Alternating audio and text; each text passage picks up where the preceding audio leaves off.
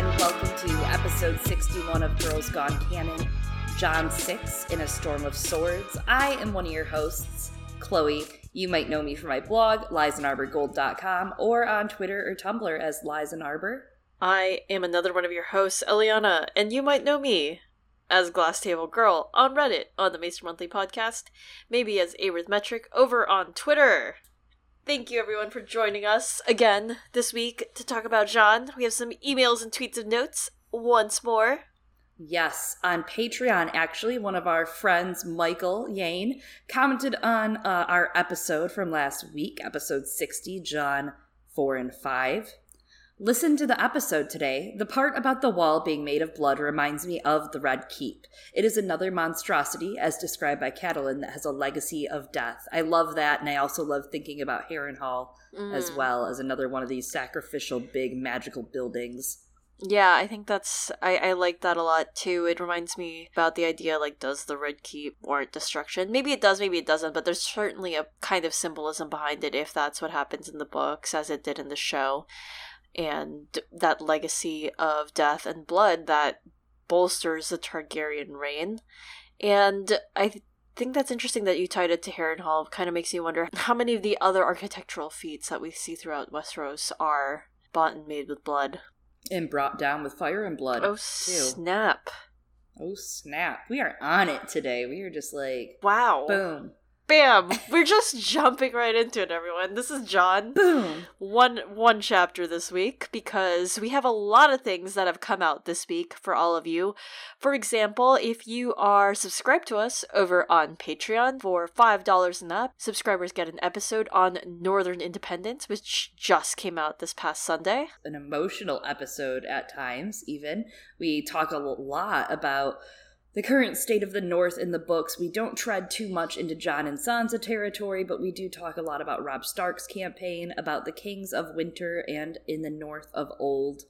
Lots of talk about Ned, Cregan, and characters like Torrhen Stark.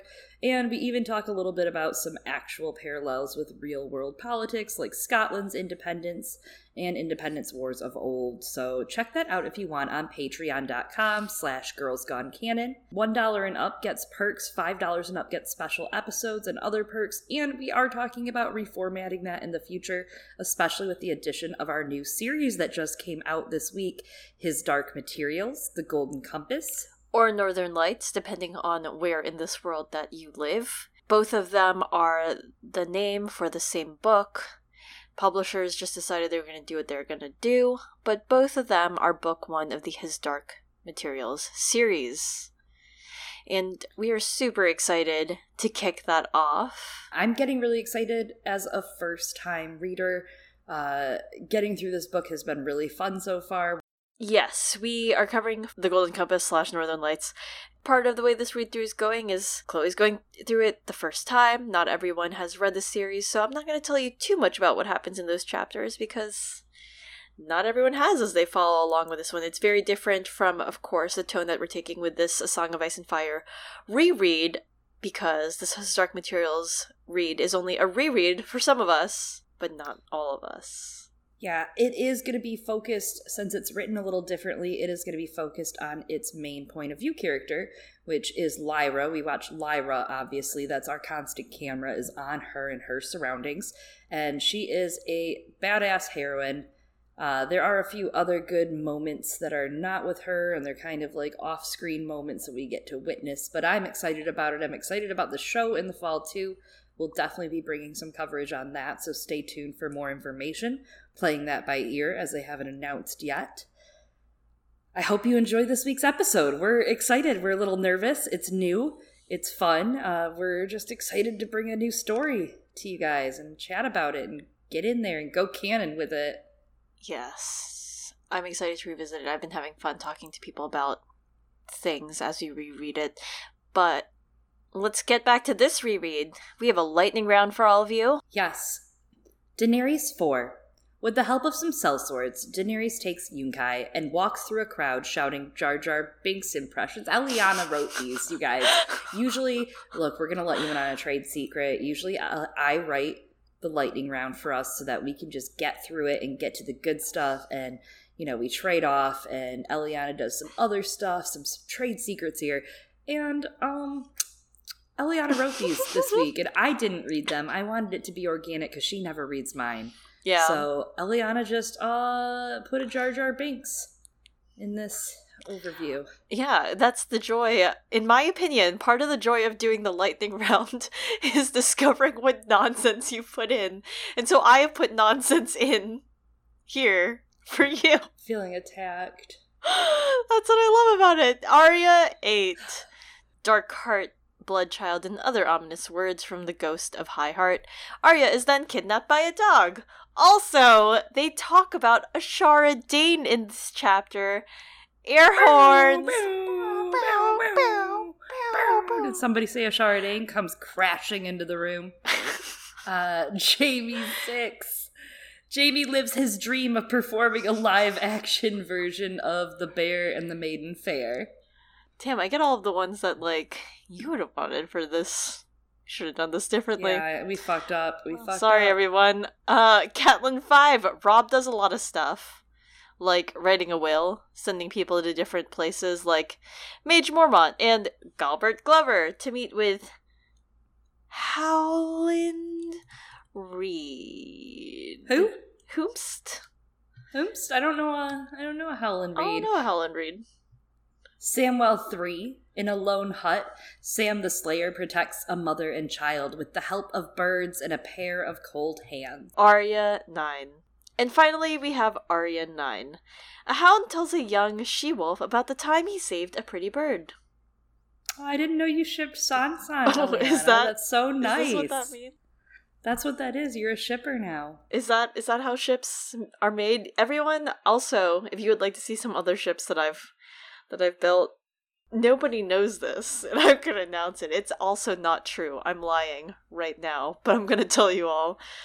What if I were the special guest for a Nauticast episode about important relationships, particularly just ships, in Stannis' storyline? For example, Stannis shipped with Sansa. Also, Stannis shipped with both Sansa and Jon. Also, Stannis shipped with Mance. Also, of course, the classic Stannis shipped with Davos. These are ideas.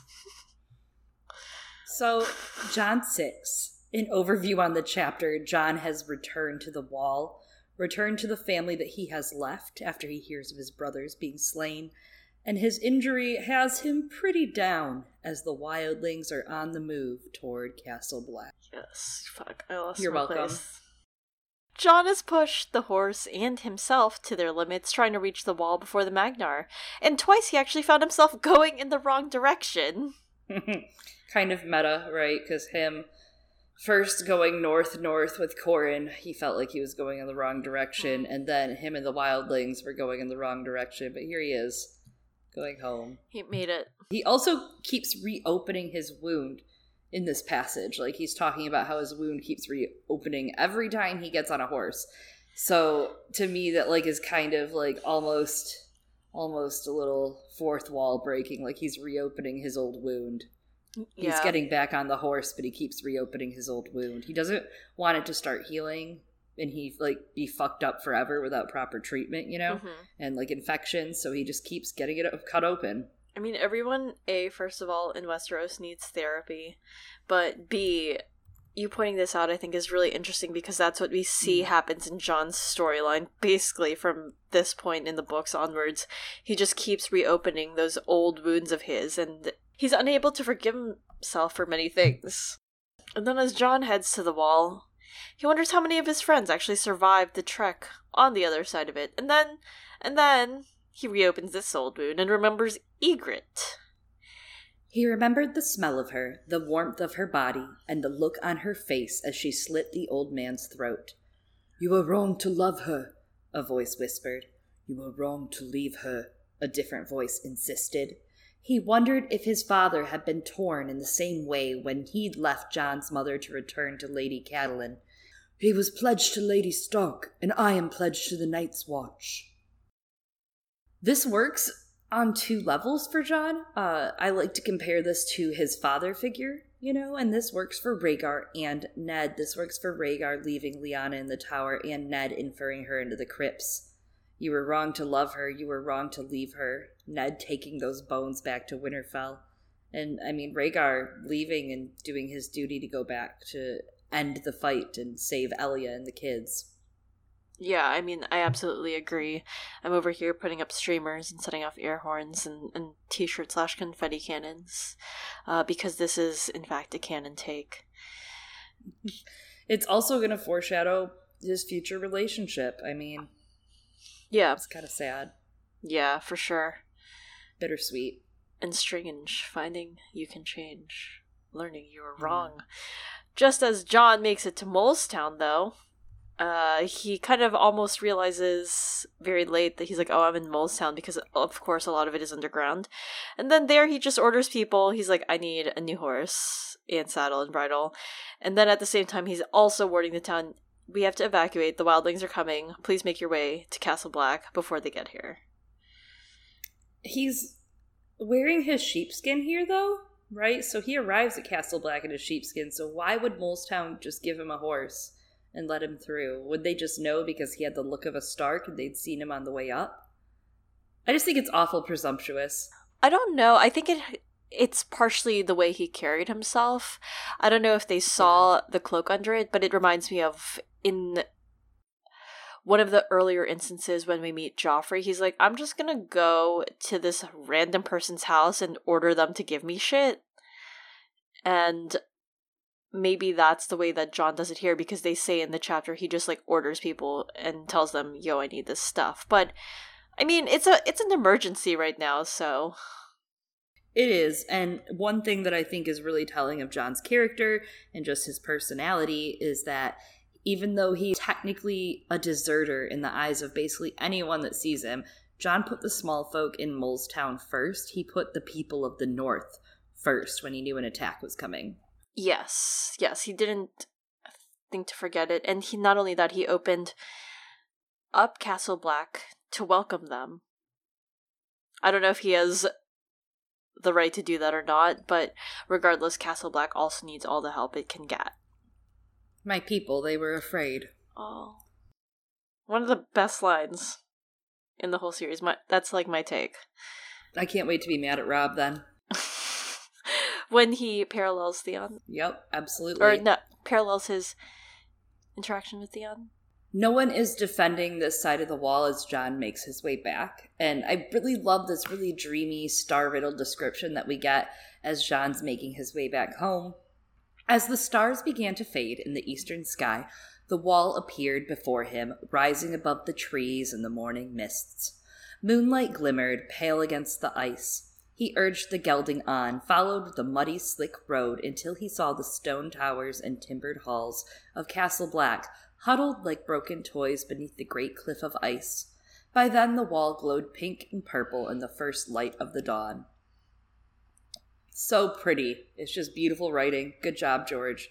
Just great prose. It's very much so that language we talked about in the North and the pictures of dawn and what dawn is and what it brings, and whether it's, some Dane metaphorical symbolism or whether it's the long night symbolism. It's just really pretty, and the North's magic is very visible all around them.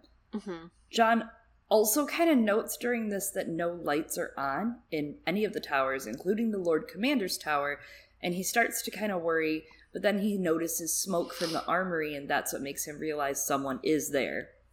Mm-hmm. Yeah, I also agree. It's some great imagery, and I know I'm going to sound like a broken record, but I'm going to just talk about it again, of how in this moment we're cementing again how much more difficult this fight against the wildlings is going to be, because Jon's just straight up riding up to Castle Black. There's nothing in between where he's come from and Castle Black that's stopping him, despite definitely looking like a turncloak, and that basically being, a warrant on his head. He's marked for death in the North, but that just goes to show even more how completely unprepared for a wildling invasion they are from either side of the wall. And then when Jon finally gets inside Castle Black, the first one to greet him, thankfully, he gets a warm welcome, more or less, from Donal Noye, who then is like, yo, what happened to your face? Yeah, Jon explains he was attacked by a skin changer. And I liked this reunion. It was very warm. Jon hasn't had very many warm interactions besides Ygritte, in the last little bit of time. And it's just refreshing to hear. It's the first time Jon has gotten to feel like he was home in a while. It's the closest thing he has to home, especially with Winterfell, as he's about to find out burnt. And I really liked this part of this passage. Despite fever, exhaustion, his leg, the Magnar, the old man, Ygritte, Mance, despite it all, Jon smiled. It was good to be back, good to see Noy with his big belly and pinned up sleeve, his jaw bristling with black stubble. Yeah, absolutely. As you said, there's that home feeling, and he has that anxiety towards the beginning of this chapter, and it comes back again later, because home isn't just, a place. Donal Noy makes it feel like home for him, and he's hoping that all of his friends and the old bear are going to be there, that they're going to survive, because that's part of what makes Castle Black home to him. And then Donal Noy's like, so it's really interesting that you're here, because the rumor says that you deserted to Mance, because actually we had scouts, Jarman Buckwell scouts, saw you riding with the wildlings in a sheepskin cloak. His relationship to Jon is quite curious here, especially when you think about his relationship to Stannis and Renly and Robert, the Baratheons, in his past work. Especially with the later relationship we get between Jon and Stannis. I just find it such an interesting connection in how Donal Noy deals with him. I like that he really points out Jon's sheepskin cloak. As you pointed out last episode, it's literally a wolf in a sheepskin cloak. And I've been thinking about how the wildlings right now are the big bad wolf and the Night's Watch are the three little pigs. And the big bad wolves are about to huff and puff and blow the wall down. That's interesting. Now it kind of makes me wonder if there will be like a wolf thing going on with bringing the wall down, but probably not. It's the horn. And in a way, the horn itself, you gotta huff and you gotta puff into it. There you go. That's the connection. I'll huff and I'll puff and I'll blow your wall down with the horn. Yep. And we've kind of taken Jon's time with the wildlings for granted, in terms of how covert this mission was going to be, because turns out everyone's like, oh, dude, everyone knows that Jon was with the wildlings because this guy saw them. And I mean, this was always a risk. He kind of knew that, but that it isn't brought up to now, it of course throws a wrench into his and Corwin's plans, and we're going to definitely see that come to the forefront of the politics at the wall later on. Well, and it's like Robert says to Ned, you can never lie for love nor honor. Jon wouldn't obviously lie to them. He's telling them the truth about Corwin, and a lot of the people there aren't going to believe him at the wall. But right now, there's danger at the door, so it's really not the most significant thing. And his desertion, in a way, kind of parallels Ned's treasons, right? And if Jon's final act is remembered as queenslaying, as the HBO hit show Game of Thrones has pointed out, his treason, what he goes down for in the annals, what everyone says, everyone says Ned committed treason. He schemed to steal the throne, and he admitted it on the Sept of Baelor, and he died to save children. And if Jon's last crime is, lying like this to the realm, doing it for the realm, basically, it's just interesting the parallels there, because his desertion will be looked at by some as such a crime. And I think there's an element of it, too, in terms of that connection between truth and power, because a lot of it comes down to what you're saying, who people are going to believe, who they have more faith in, and that has to do with, who they like more, but also what they want to believe, what stories they want to tell themselves about what goes on. It's much like, as you said, Ned's treason, but I think we're going to see something similar with a lot of things, like you said, the Queensling, but maybe in terms of Jon's parentage. They can be like, wait, they kind of talked about it in the hit HBO TV show Game of Thrones, just a little bit, where Daenerys is like, wait, I'm sorry, so you found out that you were Targaryen from your best friend who hates me and your brother who is your family? And but not your brother? And they're like, doesn't this seem weird to you? And then they're just like, that should have been her first thing she said to him, was like, not actually your brother then. Yeah. But she was just like, wait, these are the people that you found out from? She's like, doesn't that seem suspicious? And he's like, I don't know. They're just telling me. I don't know nothing. He's like, whatever, I'm not going to do anything about it. But, yeah, I mean, not dug into as deeply. But I think that's something that we'll see in Jon's storyline again. And he's not the only person that has that king or queen slaying vibe. And we're going to actually talk about this person this episode as well, Jaime Lannister. We have a couple ideas of him coming up, so look out for that. First, though, the garrison has been playing into Mance's hands, into his plan. They've been spreading themselves too thin.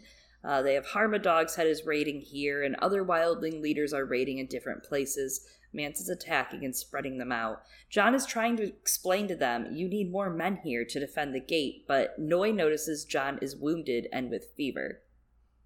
Yeah, he's not doing too hot right now. And there are actually many characters that Jon shares characteristics with, of course, in A Song of Ice and Fire. We've talked about a couple of them throughout this.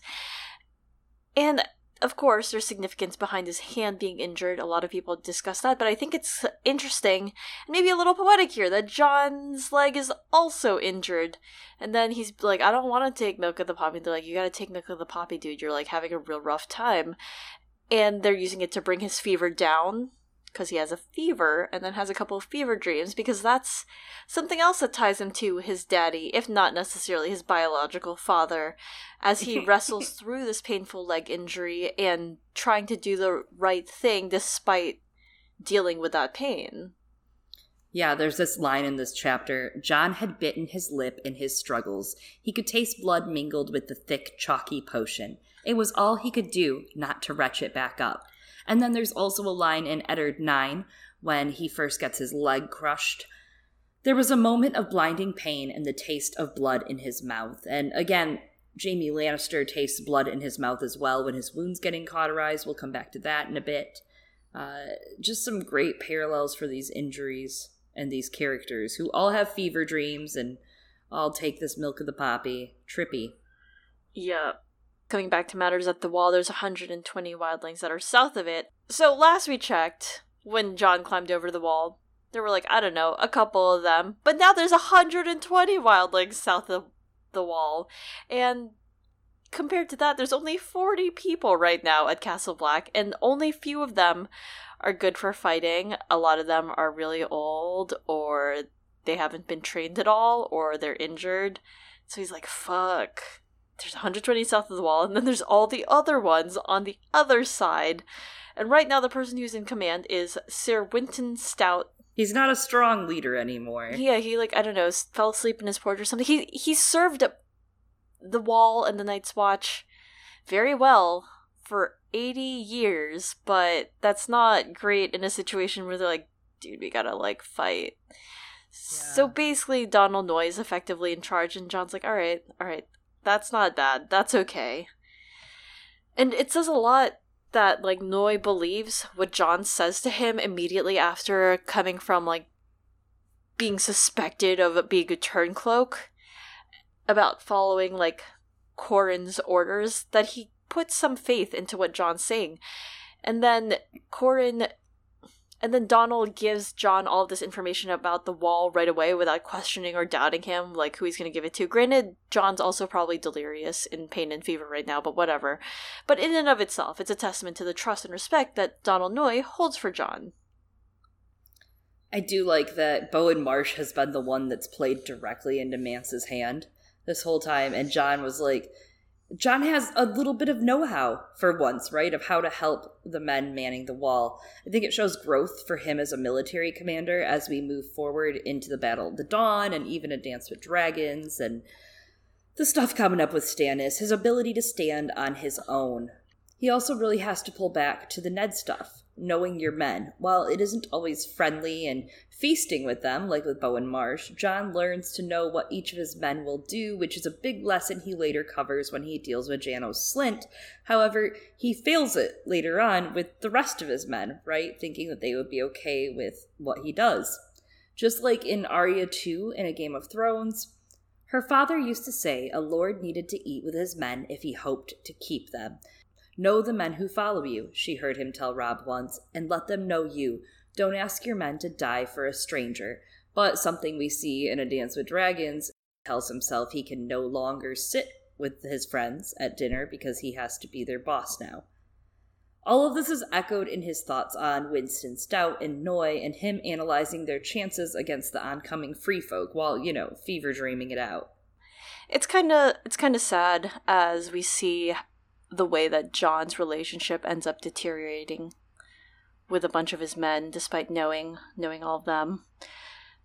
But speaking of people who should be at Castle Black and manning it and all that stuff, there's a particular character, I'm going to call him a character, who hasn't made it back to the wall yet, and that's Ghost. Ghost still isn't here, he learns, and he's just like, oh, okay. And I, over here, internally, am just like the screaming face emoji. Ghost! Well, you're not the only screaming face emoji. Jon's about to be one as well. He lays down. God damn it. And he's waiting for Maester Aemon. You like that segue? Yes. He's waiting for Maester Aemon, and the ravens are yelling snow, and he's like, God damn it, Sam, I can't believe you fucking taught them to do this. I thought that was great, and I'm like, no, it's really just Bloodraven and Bran. They'd do it anyways, like, smart ass. So Aemon treats Jon's wounds, and Jon tells him what he knows or what he learned, and then he learns himself that Jeor Mormont, LC, the old bear, was murdered by their own men, mutineers, men of the Watch that forsake their vows and killed their own brother. The words hurt more than his own fingers hurt. One father figure a book. I think that's a great balance, It's a great balance to just kill one a book. I mean, the next one doesn't die. Right? And dance. Yeah, it doesn't die in dance, but... So it's not per book. It's like a book and a half every... Jon becomes the daddy figure, honestly. Wow. I mean, look at Satin. Jon dies. He's the father figure, and he dies. There you go. Mind blown. Wow. Damn. All right. Jon becomes the daddy. Yeah, he does, and I mean... Kill the boy and let the daddy be born. He takes on that role of doing judgment, especially as Lord Commander of the Night's Watch. Wow. Damn. The father. Of us all. But not a father, because he will father no bastards. The daddy, the Holy Spirit. Well, he fathered Satin, and Satin's a bastard. Oh, damn. Wow. Amazing. The way this chapter is constructed, though, coming back to those father figures a little, it really is hurtful for Jon to learn all of that, because at the beginning of this chapter we're thinking about who Jon wants to have seen survive the attack on the Fist of the First One, because obviously he doesn't know about the mutiny at Craster's yet, and the first person that he thinks of is like, I hope that the old bear made it. He's also thinking about that because throughout the past few chapters, when he's pondering his return to the wall, he's like, man, I really don't want to disappoint Jeor Mormont. And so hearing that Jeor Mormont didn't make it, and also that he's never going to see him again, is just another gut punch when he didn't get to see Ned again either. Like, he definitely thought he was going to see both of them one more time. And he's like, well, fuck. Jon remembered the old bear as he'd last seen him, standing before his tent with his raven on his arm, croaking for corn. Mormont gone. He had feared it ever since he'd seen the aftermath of Battle on the Fist, yet it was no less a blow. Who was it? Who turned on him? Garth of Oldtown, Ollo Lophand, Dirk. Thieves, cowards, and killers, the lot of them. We should have seen it coming. The Watch is not what it was. Too few honest men to keep the rogues in line. Donal Noy turned the maester's blades in the fire. 12 true men made it back. Dolor's Ed, Giant, your friend the Oryx. We had the tale from them. I like that call out of the thieves, cowards, and killers, the lot of them. We'll get into this a lot more when we someday hit Sam, and of course Catelyn. Catelyn's last chapter specifically, and some of the stuff in Game of Thrones and Clash of Kings. When you think of the first mention of Gestrite, you usually think of Clash of Kings. You have Daenerys and Karth, the twins' visits, the Mance, the Craster's Keep, but in a Game of Thrones, we see Robb greet Tyrion with his sword on his lap, offering hostility towards Tyrion, right? The twist is the Freys are open with giving Gestrite, but then they break it. just like Craster extends it and he revokes it, but the mutineers kill pretty much everyone. Which is also a violation of guest right? This is kind of a two-way street. You're like, I shouldn't really be killing my host. And part of it is because, of course, guest right is not just fucking cute and shit. It's like... It's Wars have been started over it. Yeah, it's a necessary tacit understanding between the lords and others in Westeros, not just the lords, because it's necessary if you're ever going to be able to not just start wars, just to stop them. There needs to be some assurance of safety if anyone's going to sign a treaty or make an agreement or something. Jon is amazed that only 12 men of the 200 made it back, and that Bowen Marsh is now in charge, I guess, for real. Until, they make a choosing. They do a vote, very democratic, the Night's Watch. Jon thinks it's either going to end up being Cotter Pike or Dennis Mallister. The commanders of the Shadow Tower and Eastwatch were good men, but very different. Sir Dennis, courtly and cautious, as chivalrous as he was elderly. Pike, younger, bastard-born, rough-tongued and bold to a fault. Worse, the two men despised each other. Which, of course, the Ballisters and the Ironborn also hate each other, so it makes sense. I do like that Pike is almost described almost similarly to Jon there. He's younger, bastard-born, and bold to a fault. That's true. It's interesting. I wonder if that paints his feelings on Pike. Yeah, it is interesting. And coming back to what you're saying about Jon knowing his people as he knows Bowen Marsh, it's interesting the way that he looks at this, because his assessment of the political situation actually turns out to be exactly right. Because, yes, the election does end up being between Cotter Pike and Dennis Mallister, and then, secret third-party candidate, but whatever, we'll get to that later. Jon, doesn't really enjoy politics, and obviously he struggles with being in a leadership position, as we're going to see in the next book, but that he understands that these are probably going to be the two candidates shows that he understands how power flows. So it's kind of cool that we're seeing this set up in these chapters before we get to the choosing, before everything that happens. Jon is forced to drink milk of the poppy for his pain and to bring the fever down. He explains the Magnar of Thenn to Noi and to Aemon, and Noi is confused for a moment. The Magnar's a lord on Skagos, Noi said. There were Skagosans at Eastwatch when I first came to the Wall. I remember hearing them talk of him. Jon was using the word in its older sense, I think, Maester Aemon said. Not as a family name, but as a title. It derives from the old tongue. It means lord, Jon agreed. Styr is the Magnar of some place called Thenn, in the far north of the Frostfangs. Oh my god, you made him sound like a Muppet! That's amazing. Did I? Yes, but I love it. I don't know. I think I could have done it better, but I'm just not sure. No, I'm very pleased with it. I'm very pleased with it. Thank you. That was a double hitter right there. Yep. So Aemon has always really known Jon's heart, even in A Game of Thrones, right? When he said to him, it will always hurt, the choosing.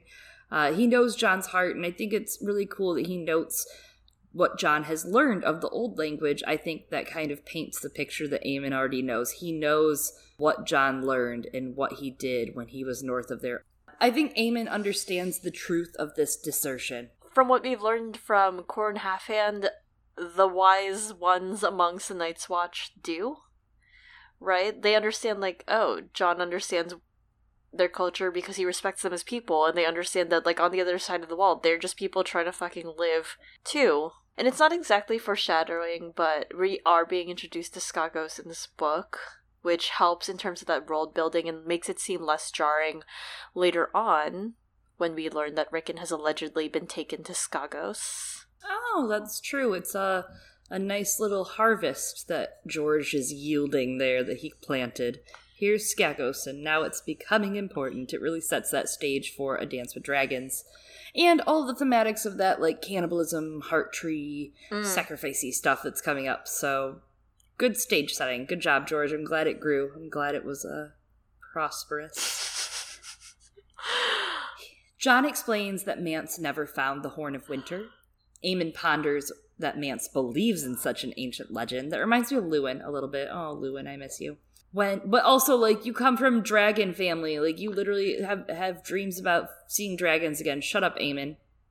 Yeah, that's true. And he's all like, fuck, I wish someone had told me about about the dragons later on. But, yeah, I don't know. I guess it's one of those, like, seeing is believing things. And the way that word has come back and people have seen the dragons, it makes him believe again, maybe. I don't know. Or maybe it has to do with, you're talking about Luin, but maybe it has to do with coming back to that idea of believing what's true and what's not.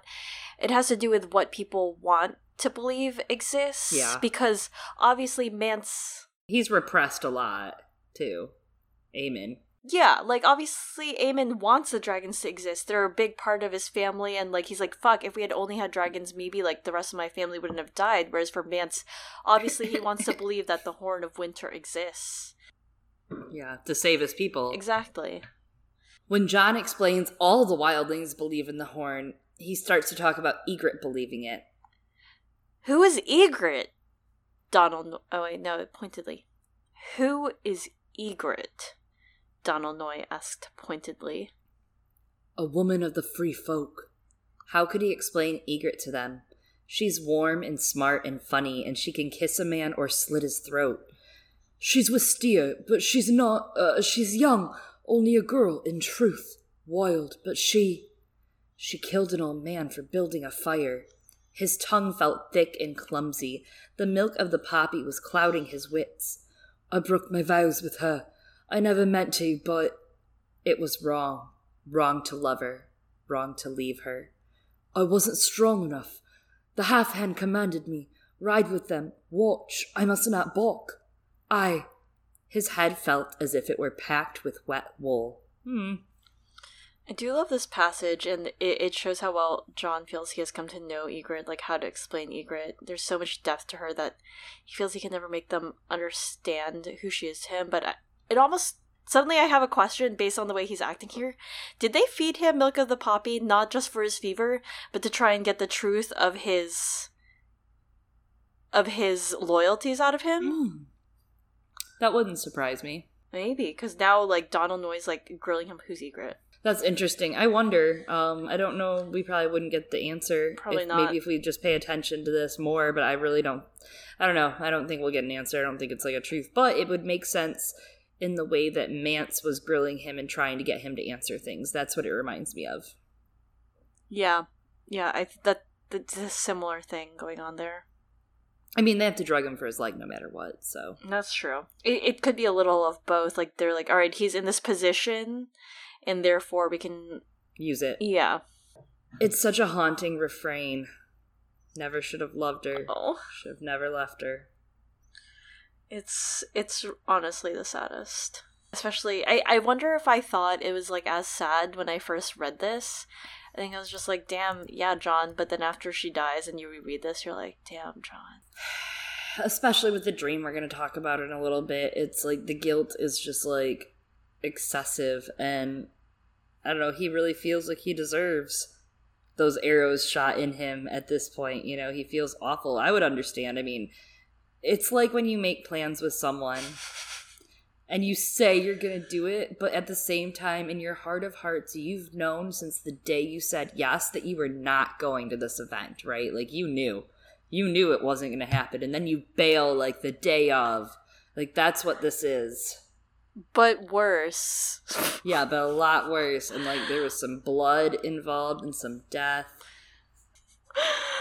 Yeah, I mean, I'm just saying, this is like you knew from the first day you said yes to going to this party. I'm gonna throw this out there. I think growing up, life advice for everyone, as I've gotten older, I've just gotten better at not having to say yes to things that I don't want to go to. I'm the worst at it. And I think... But also, like, sometimes I just don't know how I really feel until the day of, which that's kind of how Jon felt. He didn't really know how he actually felt until the day of. Until the day he was asked to kill this old man. I mean, yeah, true. He was like, maybe I don't want to do this. True. And I mean, I think that's absolutely the case. But there is a difference between knowing you're never going to go to an event and thinking and truly believing that you might until the day comes. And then, of course, like you said, there are those events where you're like, I don't know, it can go either way, but also those are events that usually they usually matter like a little less, right? I don't know. Right. Like, because, like, everyone understands. Even the people on the other side, maybe, like, that, this might not be a thing. Or it's like, I don't know, a Facebook Maybe we event. took the metaphor too far. Yeah. I just wanted to give everyone the life advice of, like, be true to yourself, and if you don't want to go to something, don't put yourself in the position, and be upfront with everyone. Do it for yourself. Self-care. Yeah, like John with the Night's Watch. Don't do anything that John does. John does not understand self-care. Oh my god. He really doesn't. There's this line in that passage. She's warm and smart and funny, and she can kiss a man or slit his throat. It reminds me of Dani. There's another line that follows it. She's young, only a girl in truth, wild, but she killed an old man for building a fire.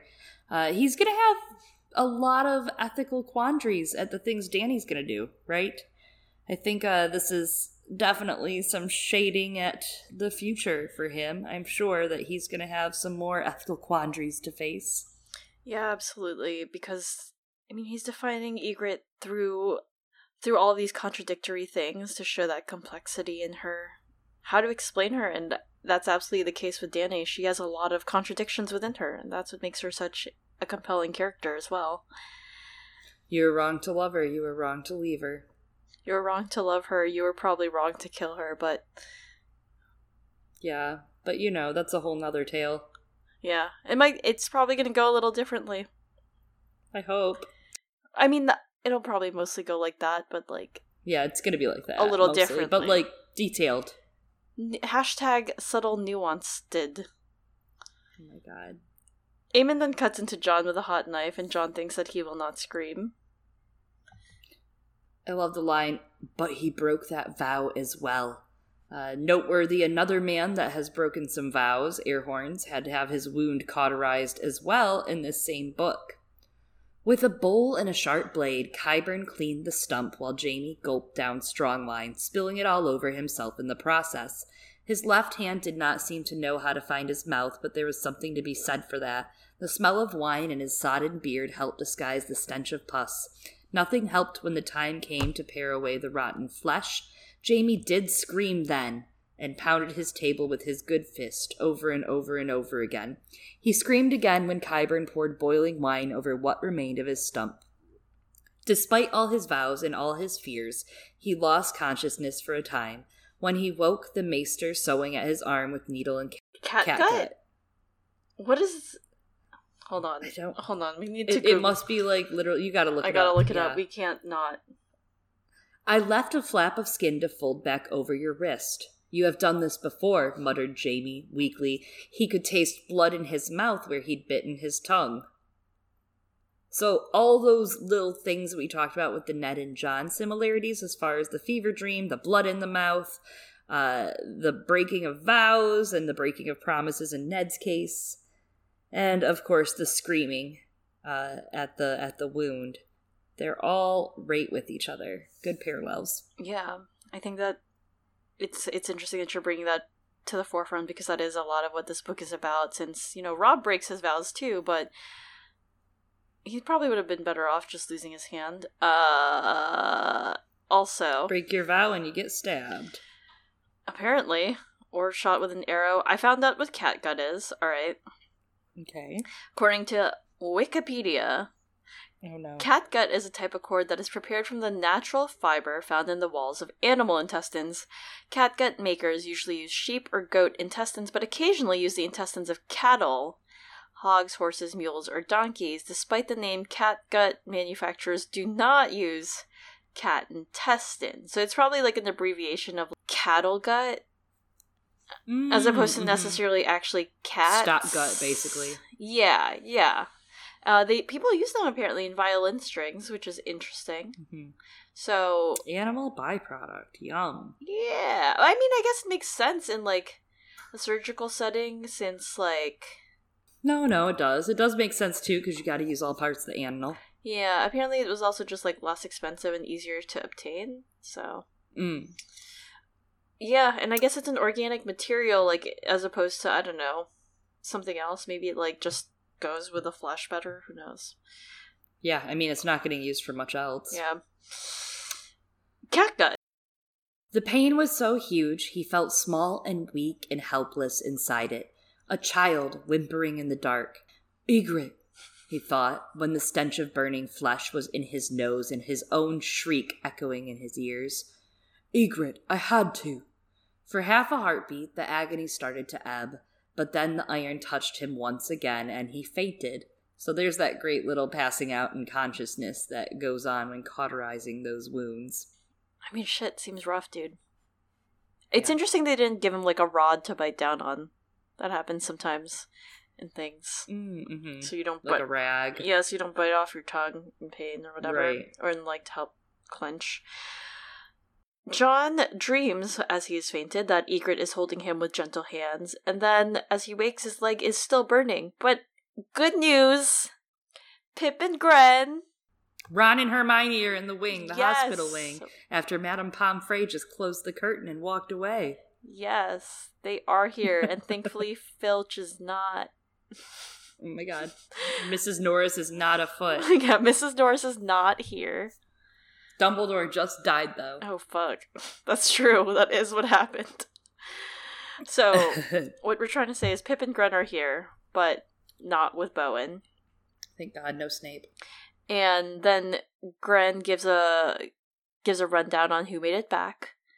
He says, Tywin did, Giant, Dolor's Ed, Sweet Donald Hill, Omer, Left Hand Lou, Garth Greyfeather, 4 or 5 more.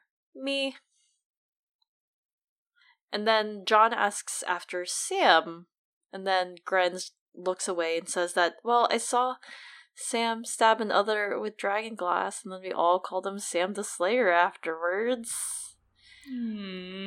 But then you left him because he curled up with the old bear's body. You were wrong to love him, you were wrong to leave him, Gren! That's basically what Jon is yelling about. He's so mad at them. Inside, he's just like screaming, how could you leave him there? And Pip pipes up and he's like, Sam could still be alive and surprise everyone. And we're like, duh. I mean, true. I mean, Sam is full of surprises. That's what I love about him. He is a wizard. Yeah, he's my favorite little wizard. Jon tries to get up, and he screams in more pain. Aemon tells him, you need to lay down and heal.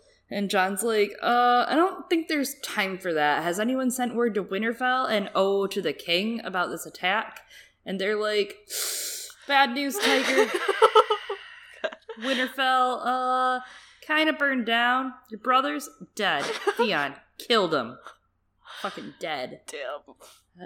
And he burned Winterfell, allegedly, quote unquote, which then was saved by the brave Boltons. Lol. If you watch the hit HBO TV show Game of Thrones, you'll know that the Boltons avenged the Red Wedding. Ramsay Bolton specifically killed Roose, killed Walda, killed the baby, which actually avenges Robb and Talisa and their child, unborn Ned. Yeah, if you really think about it, it's an exact parallel, you know? We got a Frey, got a Bolton. This is what we wanted. We wanted the Red Wedding avenged, and we got it. Yeah, thanks for the good show analysis, Chloe. Thank you, Chloe. Thank you, Chloe. Thank you, Ramsay Bolton. Thank you. Everybody say thank you, Ramsay Bolton. My favorite is when people think that you're being serious. I know. I mean, not that you're not. Learn. Not that you're not. Yeah, no, I'm being serious, but like no one ever learns. Yeah. If everyone would just accept it. Isn't this one of the first times we learn about Theon being alive? I'm not sure. Like, they kind of say, like, that this happened. They don't say that he died, I guess. It's more confirmed in the next chapter when Roose is telling Catelyn, like, oh, by the way, Ramsay has Theon. We've captured him. Jon had never liked Theon Greyjoy, but he had been their father's ward. Another spasm of pain twisted up his leg, and the next he knew he was flat on his back again.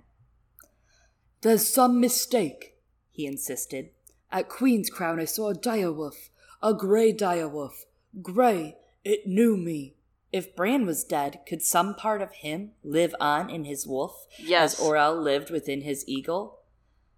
Yes. The answer That's is like yes. the biggest foreshadowing about Jon's death, right? Like, can we all just talk about this? That Jon has to warg into Ghost or I quit the series? So, if I'm not mistaken, the dance prologue wasn't the one that was originally written, right? Because Feast and Dance used to be one book. I believe that the Old Town one that we get in Feast is the prologue that we actually... that George actually wrote for, like, whatever that one book was going to be called, which was going to actually be called The Dance with Dragons, alright? Before it was split. So, it's interesting that, like, we have this line here, and then what George chose to expand and, like, dig into is that, like, whole second life thing through Varamir. Yeah. Anyway, drink this! Gren held a cup to his lips. Jon drank. His head was full of wolves and eagles, the sound of his brother's laughter. The faces above him began to blur and fade. They can't be dead. Theon would never do that. And Winterfell, grey, granite, oak and iron, crows wheeling around the towers, steam rising off the hot pools in the Godswood, the stone kings sitting on their thrones. How could Winterfell be gone? When the dreams took him, he found himself back home once more, splashing in the hot pools beneath a huge white weirwood that had his father's face. Ygritte was with him, laughing at him, shedding her skins till she was naked as her name day, trying to kiss him, but he couldn't, not with his father watching. He was the blood of Winterfell, a man of the Night's Watch. I will not father a bastard, he told her. I will not. I will not. You know nothing, Jon Snow. She whispered, her skin dissolving in the hot water, the flesh beneath sloughing off her bones until only skull and skeleton remained, and the pool bubbled thick and red. Ooh, boy, that was a dream, huh? Yeah. Sometimes my dreams are this wild. I'm gonna be real. Dude, I don't know if I have dreams like that. I don't dream a lot anymore. But sometimes, once in a while, but not crazy like that. That was nuts. And like that was a guilt dream right there. That was a Milk of the Poppy guilt dream. I don't know why my dreams are weird. Is it Milk of the Poppy? It's not. I don't know what's wrong with me, and it's not guilt. They're just like really wild. Wild shit happens. Do you eat before bed? That could be it. I don't know. I don't usually, but maybe it is too close. I don't know. Wow. Lots of guilt in there. It's hard to remember since this is a reread that she's not dead yet. So it's like, this is direct foreshadowing. We're all like getting ready for her to die. We're all just like, it's coming. If I let go now, it won't be that bad. That's true. You know? That's what I did with HBO's hit show, Game of Thrones, and that's why it's season 8. You know, as we said during the season 8 can't hurt me anymore. No one can hurt me. You know what? The chains are free, the shackles off. Yeah. Right back to that theme of bastardy. Jon does not want to father a bastard. That's obviously prominent in this guilt dream, and he sees his dad's face watching him, his daddy's face watching him. Oh. He was the blood of Winterfell, a man of the Night's Watch. I love that the Stark kids use Winterfell as their strength, and Jon is a Stark too. You're a Stark and a Targaryen, Jon, and you can embrace the best parts of that. We'll let you. So you can embrace Winterfell, and Sansa thinks it. She's the blood of Winterfell. Arya thinks, she's a direwolf of Winterfell all the time. I love that strength they take from the castle, from home. Oh, it is their home. So I'm going to come back to Jon and Theon's relationship here again for a second, because it seems like Jon he doesn't necessarily respect Theon, but he's like, I never liked him, but he was our ward. I didn't have to, I guess. He wasn't really part of our family, is I think some of the subtext of what he's thinking there. But he's also, I think, there's a part of him that's projecting onto Theon, because there's a part of Jon, I think, that knows that if anyone understands what Theon Greyjoy felt like, it's him being an outsider in Winterfell, because he's like, Theon would never do that. It's interesting that of anyone, Jon's the one who thinks Theon would never do that. Theon did. He didn't kill his brothers. What he did wasn't great, but you're kind of half right, Jon. Yeah, I'm like, at the same time, he did kill someone. Yeah. So, but no, I agree. Like, it's still, he tried to choose the best route out of a bad situation and failed. But he chose a route. It was better than the other option, I suppose. And it is interesting that Jon immediately sticks up for him. I mean, of all the people that feel left out, of all the people that are basically bastards in Winterfell's court, it is those two. And it's incredulous to think that home is gone, especially those tall granite walls. Like he says, it's iron and oak, it's granite. Like, you can't, what could hurt Winterfell? This is the first stage of the grief process. Jon's here in denial. And like, yeah, with Theon, I was thinking about this, I think, throughout this week of both Jon and Theon come to a crossroads, and we talked about like that a little in the last chapter, but Theon chooses to kill those two Miller's boys. They're technically no one, but like that's a bad act, and he chooses to do that and go forward as a way of trying to prove loyalty to his family. And then when Jon's asked to prove his loyalty to the wildlings, he doesn't. He chooses not to kill this. Yeah, he chooses not to kill this unnamed old man. Someone else does it. It still happens, but the fact that he chose not to is meaningful. And so I think he's projecting, some of that onto Theon. I think Theon and Jon's identity issues are what ring the most through that, right? Mm-hmm. Like, Jon is running to the identity that he can have. He's trying to take any identity he can have. He really, like, embodies that I am a man of the Night's Watch because he's never been allowed to be a person. He's always been a Snow. He's never been a Stark. Yeah. And now the Men of the Night's Watch is the place to shed that identity. So he's running to shed that identity while Theon is running to also find the identity that accepts him, but he only wants one, trying to shed that wolf skin. Yes. Yeah. They're like both, they're like intersecting, like, because Jon's trying to shed that sheepskin, and that's why he doesn't believe that Theon would do it, because he doesn't want to believe that Theon would betray Winterfell, because Jon is there trying to tell everyone and himself, I did not betray the Night's Watch. And like, especially because this is the second betrayal that we're hearing, like, in this chapter, because earlier he's hearing about this mutiny at Craster's Keep. So now everyone's like fucking on guard. Like, who's gonna fucking mess things up next, right? Yeah, who's gonna believe you also? So he's like, I can't believe this of Theon, because otherwise, what if people believe that of me? Yeah, absolutely. Absolutely. Yeah. It does go back to that other person that we've been chatting about, Jaime Lannister, the Kingslayer, and he has a fever dream on Milk of the Poppy, much like this fever dream and much like Ned's. A lot of similarities. It has Brienne in it, has Ygritte and Jon's and Brienne and Jaime's. Ned Stark is judging them both in their dreams. He comes to judge Jaime. He judges Jon in the but he couldn't, not with his father watching. And they both have these injuries. Not only does Jon have his leg, but he has his hand flex. And Jaime now has a phantom hand flex, right? He no longer can do that flexing of the hand. And of course, there are the different parts of the dream passage. I swore an oath to keep him safe, she said to Rhaegar's shade. I swore a holy oath. We all swore oaths, Sir Arthur Dayne said, so sadly. And then Jaime feels his phantom hand. He feels his hand in his dream again. I felt the strength in my fingers and the rough leather of my sword's grip, my hand.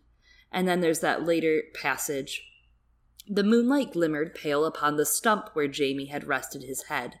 The moss covered it so thickly he had not noticed before, but now he saw that the wood was white. It made him think of Winterfell and Ned Stark's heart tree. It was not him, he thought. It was never him. But the stump was dead, and so was Stark, and so were all the others. Prince Rhaegar and Sir Arthur and the children, and Aerys. Aerys is most dead of all. Do you believe in ghosts, Maester? He asked Qyburn. Yes, I that's really interesting that Jaime thinks of Ned as the one judging him there. And it comes back to, like, this point that you're talking about regarding guilt. It's funny that people turn to Ned when they think, I feel real guilty. and they're always like, I feel guilty because Ned Stark's judging me, and he's the guiltiest of them all. Well, I don't think he should feel guilty of the thing that he did, but granted, we don't really know what he did, I guess, exactly, but whatever. Right. But he also feels so much guilt. It's something that goes throughout all of his chapters, and it follows Jon. Jon's gonna be haunted by guilt now soon, but it's funny that for other characters, Ned takes that role, because I'm gonna get Freudian for a second. We have Ned kind of set up as a moral compass in that first book, as we've discussed before, and thus he kind of becomes this, like, super ego to all of these other characters in, like, that Freudian sense, coming through as the old gods, and thus imposing this idea of morality. And here for Jon, he's imposing that morality regarding bastardy and not fathering one. And that's like how Jaime has those vows too, that he can't father any children, even though he has. But it's like a nice parallel of, Yeah. he has fathered bastards compared to Jon in this moment. Yeah. He's broken vows, fathered bastards. Because, like, at the same time, Jaime was disillusioned, right? Like, he gave up. He's like, fuck this. Fuck these vows. Same as, in many ways, like, Theon gave up. He's like, I can't win, right? Yeah. It's all set against you. But Theon still tried to win in a different way, and he's like, I'll win by any means necessary. And Jaime's like, I'm just not gonna fucking play anymore. Whereas Jon's just trying to do the right thing. Yeah, Jon's in here. He's like, I know that I messed up, which is a very Ned thing to do, right? That's why people dislike Ned within the story, because they see him as this moral paragon, and they're like, how can you be that when you fathered a bastard? And that's the point. Ned still tries to do the right thing, even though he's messed up. So. Yeah. Yes. Wow.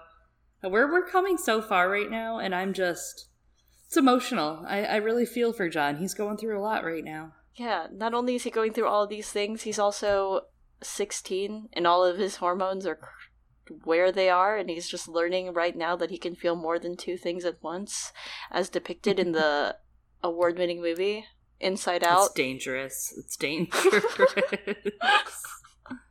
That's actually like a real thing, though. I if I'm not mistaken. But it is. No, it is. You're correct. I also come back to there's a line that I can't even find the tweet right now, but my partner and I quote it to each other all the time from the YA novel satirical Twitter account, and it basically says that they're like, how could someone feel two things at once? Oh, youth fiction. Young adult fiction is so good. It is. So good. Everyone... I hope you guys enjoyed this chapter. This was a chapter. I know it's short. I know it's briefer this week, but quick, easy listening. You likely have one or two other podcasts of ours to get through this week, maybe a backlog built up. So enjoy it while you can. Breeze on through. We're going to get really going into the battle at Castle Black in the near future. We'll also be taking a break soon. It is summer, and so we are doing, some summer things. And the week of August 12th, if you are a $30 and up patron, you would have gotten an episode on August 14th. If you're a $10 and up patron, you would get an episode on August 15th. And if you are anything else, you would get an episode on August 16th. We are not releasing an episode that week, but we will the week after. We will be back. Yes. So we shall be back, and there's plenty of content to keep you going in the meantime. So listen up, give it a download, and where can you find those to download, Eliana? Well, you can find them to download over on Google Play, on iTunes, on Podbean, on Acast, on Stitcher, and on Spotify. And Podbean, where we're hosted, girlsgonecanon.podbean.com. If you want early access to some of our episodes or any other perks, you can check us out on patreon.com/girlsgonecanon. We really appreciate any support, and big shout out to all of our patrons that support us. We have a new episode on Patreon out about Northern independence. Yes, $5 and up gets you access to that, and every new Patreon or old Patreon special episode monthly that we put out. And you can also keep up with all of our new updates over on social media. Follow us on Twitter at Girls Gone Canon, or if you just want to talk about the episode or send in fan art or let us know anything on your mind, hit us an email at girlsgonecanon@gmail.com. And speaking of which, we've been seeing some great takes of Chloe's really coming into her own and really nailing. She's really getting into those John voices. Yes, thank you for all your support. Those made me really happy today.